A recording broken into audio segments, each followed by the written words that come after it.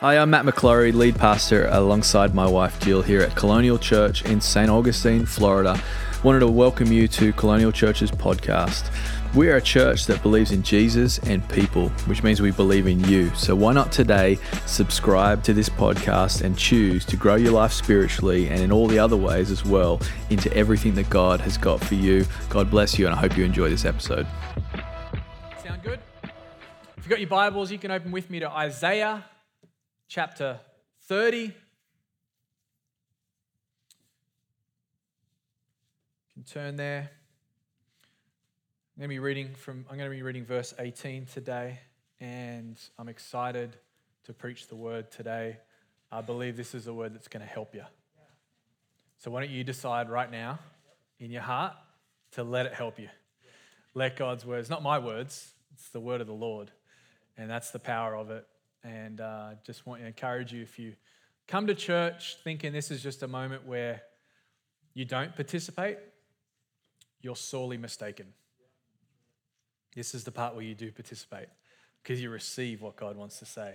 And I just would invite you. It's one of the most powerful things that I discovered going to church was that I would sit in the seat and that God would speak to me directly, individually, personally. And so I would encourage you to have that kind of faith as well. Online as well, no matter what you're doing. If you are eating pancakes, just put in the chat. Tell us what you're putting on the pancakes. We'd love to know as you turn to Isaiah. Here we go. Isaiah 13 verse 18 says, "Therefore, the Lord waits to be gracious to you, and therefore he exalts himself to show mercy to you. For the Lord is a God of justice. Blessed are those who wait for him." I want to read that again. "Therefore the Lord waits to be gracious to you. Therefore he exalts himself to show mercy to you. For the Lord is a God of justice, and blessed are all those who wait on him." Let's pray over the word today. Lord, we thank you for your word. God, we're grateful today to be under the word of God. Lord, we're just thankful this morning, God, just in this moment that we're not directionalist people, that we don't wander around not knowing how to live or what to do, but you've outlined it for us. And it's not just a book, it's living, it's breathing it. As we read it, it reads us. And so Holy Spirit, would you show us new things? Would you reveal more of our amazing Heavenly Father to us as we study the word, as we look to it, as we're reminded of some things today. And Father, would you equip us today with your word? Would you give us things that we can take away, that we can use, that can be that living, breathing, active part of our lives? We thank you for your word today, Lord. We pray for Colonial Kids as well, that they would also get to experience the goodness of you in church today. And we all said, quick little recap. Last 2 weeks have been kind of a vision message. Vision Sunday, obviously, but then last week, if you weren't in church last week, that's between you and the Lord. But no, seriously, if you weren't in church last week, I really, really, really, really want you to watch that message. Listen to it on the podcast, whatever it takes to get it, because it was about spiritual warfare and it's about the battles we face. Vision costs something. Godly vision, taking the kingdom of God forward, is going to take us to understand that there's a cost involved. So last week, I talked about that, talked about spiritual warfare. I had feedback last week, actually, from many people who said that they'd never heard a message like that before in a church.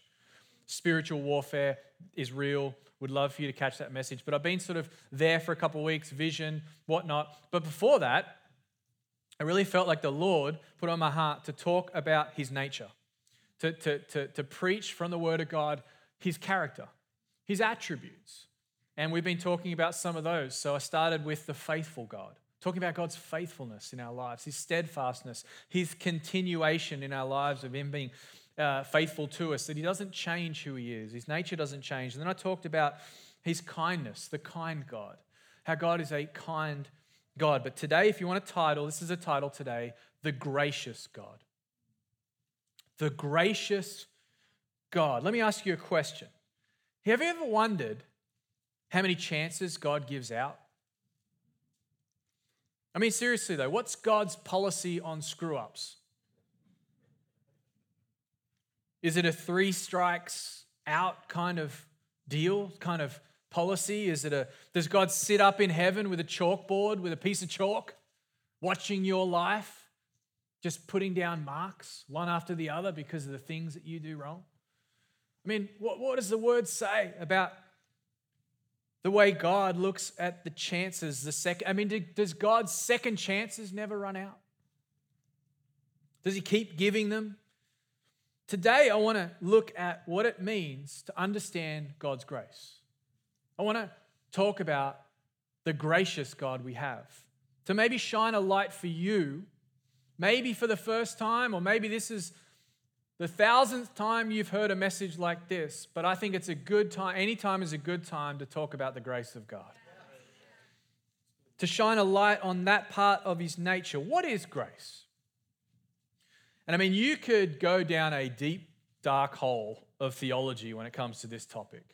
I mean, there's all kinds of stuff out there. There's lots of stuff. It's amazing how you can study it. And I want to encourage you to study the Word of God. Go away and study it. But I just wanted for us today to put it down to something very simple when it comes to God's grace. What is God's grace? Well, it's simply his favor. And it's favor that no one deserves. That's God's grace. If you want to boil it down to one thing, to one kind of idea, to one sort of area, I suppose, to understand it, is that it's his favor that we didn't deserve, that no one has earned. And it's totally undeserving, and it's God's choice. God chooses to be gracious, but I want to encourage you to understand today that it's actually who he is. It's his nature. It comes from who he is. We've got to be very careful when we approach God not to focus on what God does. What God does flows from who God is. We need to set our sights and our faith eyes and our heart and our spirit and our soul on who God is. And then from that place, we see what he does. But grace, his favor, is all through Scripture. When I was studying and preparing for this message, which I do, I spend days preparing the message in any given week for Sunday. There were literally hundreds and hundreds of scriptures I could have used for this message because grace is flooded through the Scriptures. And it's not just a New Testament thing. We can see it as early as Genesis, the favor and the grace of God. But I'll show you a few verses. You might want to write these references down. Exodus 34. Verse 6 says, the Lord passed before him and proclaimed, the Lord, are merciful and gracious, slow to anger and abounding in steadfast love and faith. God is merciful and he's gracious and he's slow to anger, abounding in steadfast love and faithfulness. Romans 5 and verse 15. Look at this. But the free gift is not like the trespass, for if many died through one man's trespass, look at this, much more have the grace of God and the free gift by the grace of that one man, Jesus Christ, abounded for many. Ephesians 2 and verse 4, but God, being rich in mercy, because of the great love with which he loved us, even when we were dead in our trespasses, made us alive together with Christ. Look at this. By grace, God's grace, his nature, you have been saved. And then John chapter 1 verse 16 says, for from the fullness we have all received grace upon grace. There's an insight, there's an understanding maybe about what grace actually is grace isn't just meeting the mark, it's always going further than the mark. See, God's grace is overflowing. Grace upon grace. For the law was given through Moses, grace and truth came through Jesus Christ. Point number 1 this morning, if you're taking notes, write this down. God is gracious. It might sound basic, but it's true. And sometimes in our lives and in our faith, we need to be in church and reminded of some basic things. And don't lose sight of some very important things. God is gracious. And I really pray that if you haven't heard this before, or maybe you've wrestled with this before, I pray that this would be a clarifying day for you. A moment, a line in the sand spiritually where you step over and you no longer see God as that, but you see God as gracious. because it's his nature, it's who he is, it's his character. He wanted to be known as a God of grace. We sometimes think of grace as like a New Testament thing. And yes, it is. And we have, an amazing revelation and the gifts of grace and the Holy Spirit ushering grace into our lives all the time. But God has always been a gracious God. God's grace has always been on his people. It's always been for his people. It's always been working in the lives of people. I'll show you one example. Jeremiah 31 and verse 2. Thus says the Lord, the people who survived the sword found grace in the wilderness when Israel sought for rest. This tells us that even in the tough times, even in the times where you actually weren't a believer, that we all stumbled in the dark and found grace in the wilderness. That we were going through our lives. I look back on the time in my life where I wasn't a Christian. What was actually happening was I was stumbling in the dark, but I found grace. So that's the way grace works. It's so amazing. It's so incredible. It doesn't matter what happens. It doesn't matter how far reaching into the wilderness you get. Come on, somebody. God's grace will find you there. God is gracious. It's who he is. And we see it in the scriptures. We see it all through. Jesus told story after story. He told parables, which are these, pictures and beautiful stories. And he didn't tell stories because he just liked to tell stories. He was telling stories because he wanted people to understand God. He wanted people to see and get a revelation of what the kingdom of God was like, so that everyday, ordinary people like you and I would get a glimpse of how good God is. That you and I would see the nature of the Father. And I want to encourage you to study the Gospels and to see it. But think about this. I'll give you just a few examples. The prodigal son in Luke 15. Him returning to his father's house isn't so much about the screw up or the mess up of the son, but it's actually about the graciousness of the Father.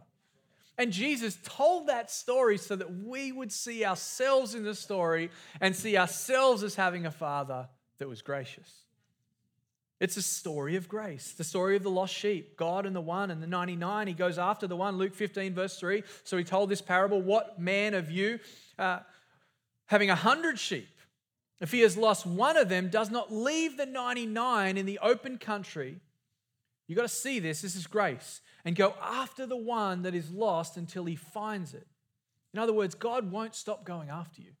His grace will not stop going for you. And when he has found it, he punches you in the face. He punishes you. He puts another mark on your life. And he gets the rule book out and he says, well, this is where you messed up. That's not what it says. It says when he has found it, he lays it on his shoulders. He gets down low to your level of the struggle and the mess and the bad situation, and he says, come here. Let's go home. This is an awesome day. You're coming home. And when he comes home, he calls together all his friends and his neighbors. He gets everyone involved and he says, rejoice with me, for I have found my sheep that was lost. That is the story of grace. But here's the point. God is gracious. It's just another story that we see in the scriptures defining who God is. His immeasurable grace. If he was God of works, you wouldn't want to go near him. You wouldn't want to pray. You wouldn't want to spend time in his presence if he was a God of works. But if he was a God of grace, you'd be compelled. You'd be attracted. You would be drawn in. This is why you've got to get a revelation of God's grace, because it'll draw you in forever. So number one, God is gracious. Number two, God will always be gracious. You ever wondered if God's grace runs out? You know, my dad was a patient man. I mean, with me and my brother, he needed to be. But he was a patient man. I remember the extent of his patience. I just remember being like, man, God, like this is amazing. Dad's not angry. I'm just like, and we've done all this stuff and we've messed up and we've torn the house up and, we've broken all of his stuff and he's still, and I remember just him being a patient man, but I always remember there was a point. Come on. Dads, sons. There was a point. And the point you would reach the point and then that was it. It was over and you felt the lack of grace in that time as a child. And I was reminded of this just the other day. I was outside trying to read a book on the porch and my son Charlie came out. And Charlie is like, he always wants to throw the football. He wants to skateboard. Right now he's doing this thing where, I shouldn't have done it, but I made him a jump to ride his bike off. And now it's just like every jump has to be bigger. Every jump has to be higher. Every jump, it's like I can see a leg being broken. But this is what dads do for their sons. And so anyway, I'm out there. He's all about the stuff and the sport, and he just loves. And anyway, so I'm trying to read this book. I'm so engaged in this book. I'm just loving it. And Charlie comes out with the basketball, and I wanted to show you what was happening. He comes out with the basketball. And he's like, "Dad, watch me dribble. Watch my new skills." And I was like, "Okay." And I'm reading the book, and I look for a moment. He's like this, and I'm like, "It's great, bud. It's awesome." So good. And I go back to my book. And this is all I hear. Right by my head as I'm trying to read a book.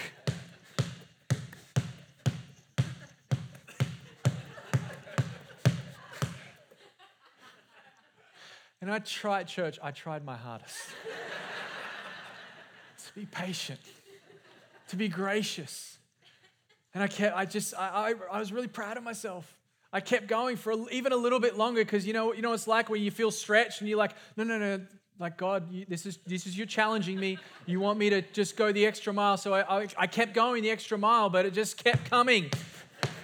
Right there as I'm reading word by word, and I just said, "Charlie, can you go over there?" But my patience ran out. I just couldn't take it anymore. But God's not like that. We have a breaking point. We, in our fallen sin nature, the way that we come into the world, we have that limitation.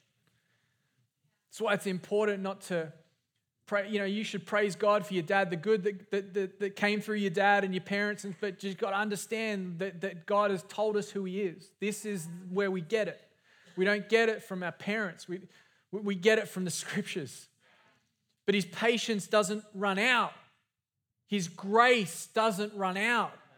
Let me read Psalm 30 and verse 5. "For His anger is but for a moment, and His favor, His grace, is for a lifetime." There's no end to the grace of God. But let me ask you this. Does that mean that you can always depend on it? And why is it that some people abuse His forgiving nature? I mean, have you experienced that in your journey of being around someone? It's just like you're bowled over by grace, but it's like they don't even care about it. And it's just like, they live the way they want to live and they do what they want to do. And have you ever wondered this? If He will always be gracious, then why don't I just do what I want? Because I can always come back to Him, right? Well, you can. But if you live like that, you've missed the point. And I believe you haven't had a revelation of grace yet. I'd love if you could write this down. I pray that if you can get this will be a game changer. When you get a revelation of God's grace, you don't abuse it, you treasure it.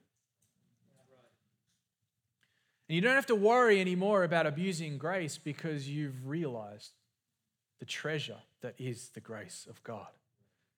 When you line your life up against the tsunami of God's grace and you completely are overcome by the grace of God in your own life and you see it with your own eyes, in other words, your heart, your faith eyes see the grace of God, it changes your life forever. And you no longer think, man, I can just do what I want. You start thinking, man, I have grace. I cannot help but to live with grace in mind. Grace blows you away. It doesn't push you away to God, from God. See, the people of God, they found grace in the wilderness. He was still providing grace for them in their rebellion. But I believe we can get a glimpse of it. Reminds me of two of the smallest parables that Jesus talked about. Matthew 13, verse 44 and 46. Let me show it to you. The kingdom of heaven is like a treasure in a field, which a man found and covered up. Then in his joy, he goes and sells all that he has and buys that field. That's grace. You stumble through your life. You try to do things your own way. You try to be your own grace. You try to be your own God. You try to come up with your own answers. You try to figure it out in your own mind, and you stumble in the dark for long enough, and then all of a sudden it's like, what is this?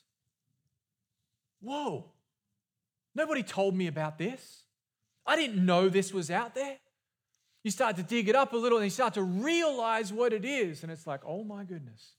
This is the greatest single thing I've ever come across in my whole life. This changes everything. My soul has gone from being dead to now being alive. I have the Spirit of God living in me. All of a sudden, it's God's grace.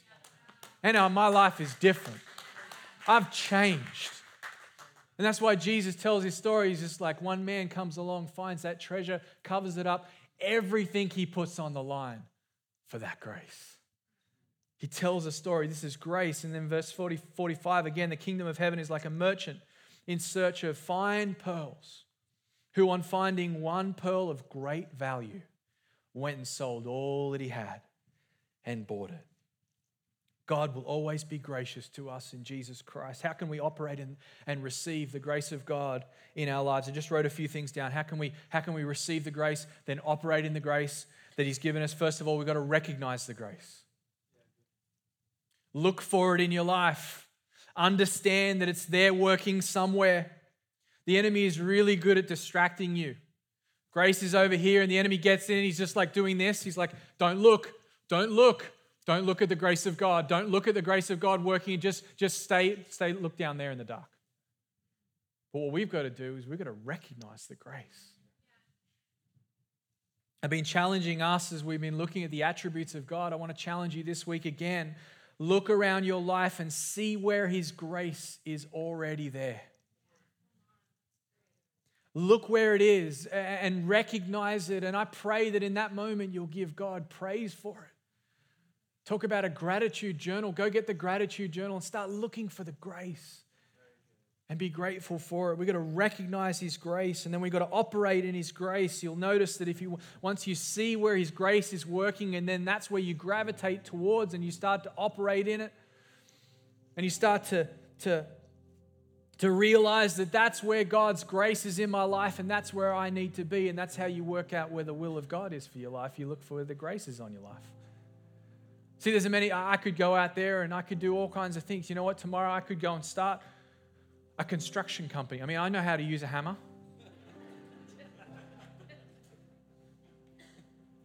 But let me ask you this. Is God's grace on that? Or is God's grace on what I'm doing right now? See, when we recognize the grace, we realize that's where he's called us to be. To build that part of our lives, to focus on that part. I tell you right now, you look a little bit closer, you'll see his anointing all over it.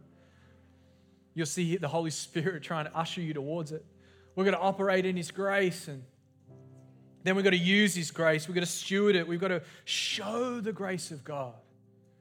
This is the mandate on our church as we reach neighborhoods and streets and a county and a land for Jesus. 1 Peter 4 and verse 10 says, as each has received a gift, use it to serve one another. Look at this. As good stewards of God's varied grace. See, there's a grace on your life that's different to the grace that's on my life. What you're good at, our grace is often attached to our gifting. And what you're good at, the grace that's on you, is different from the grace that's on me. That's why I need you and you need me. And why we all are in this together.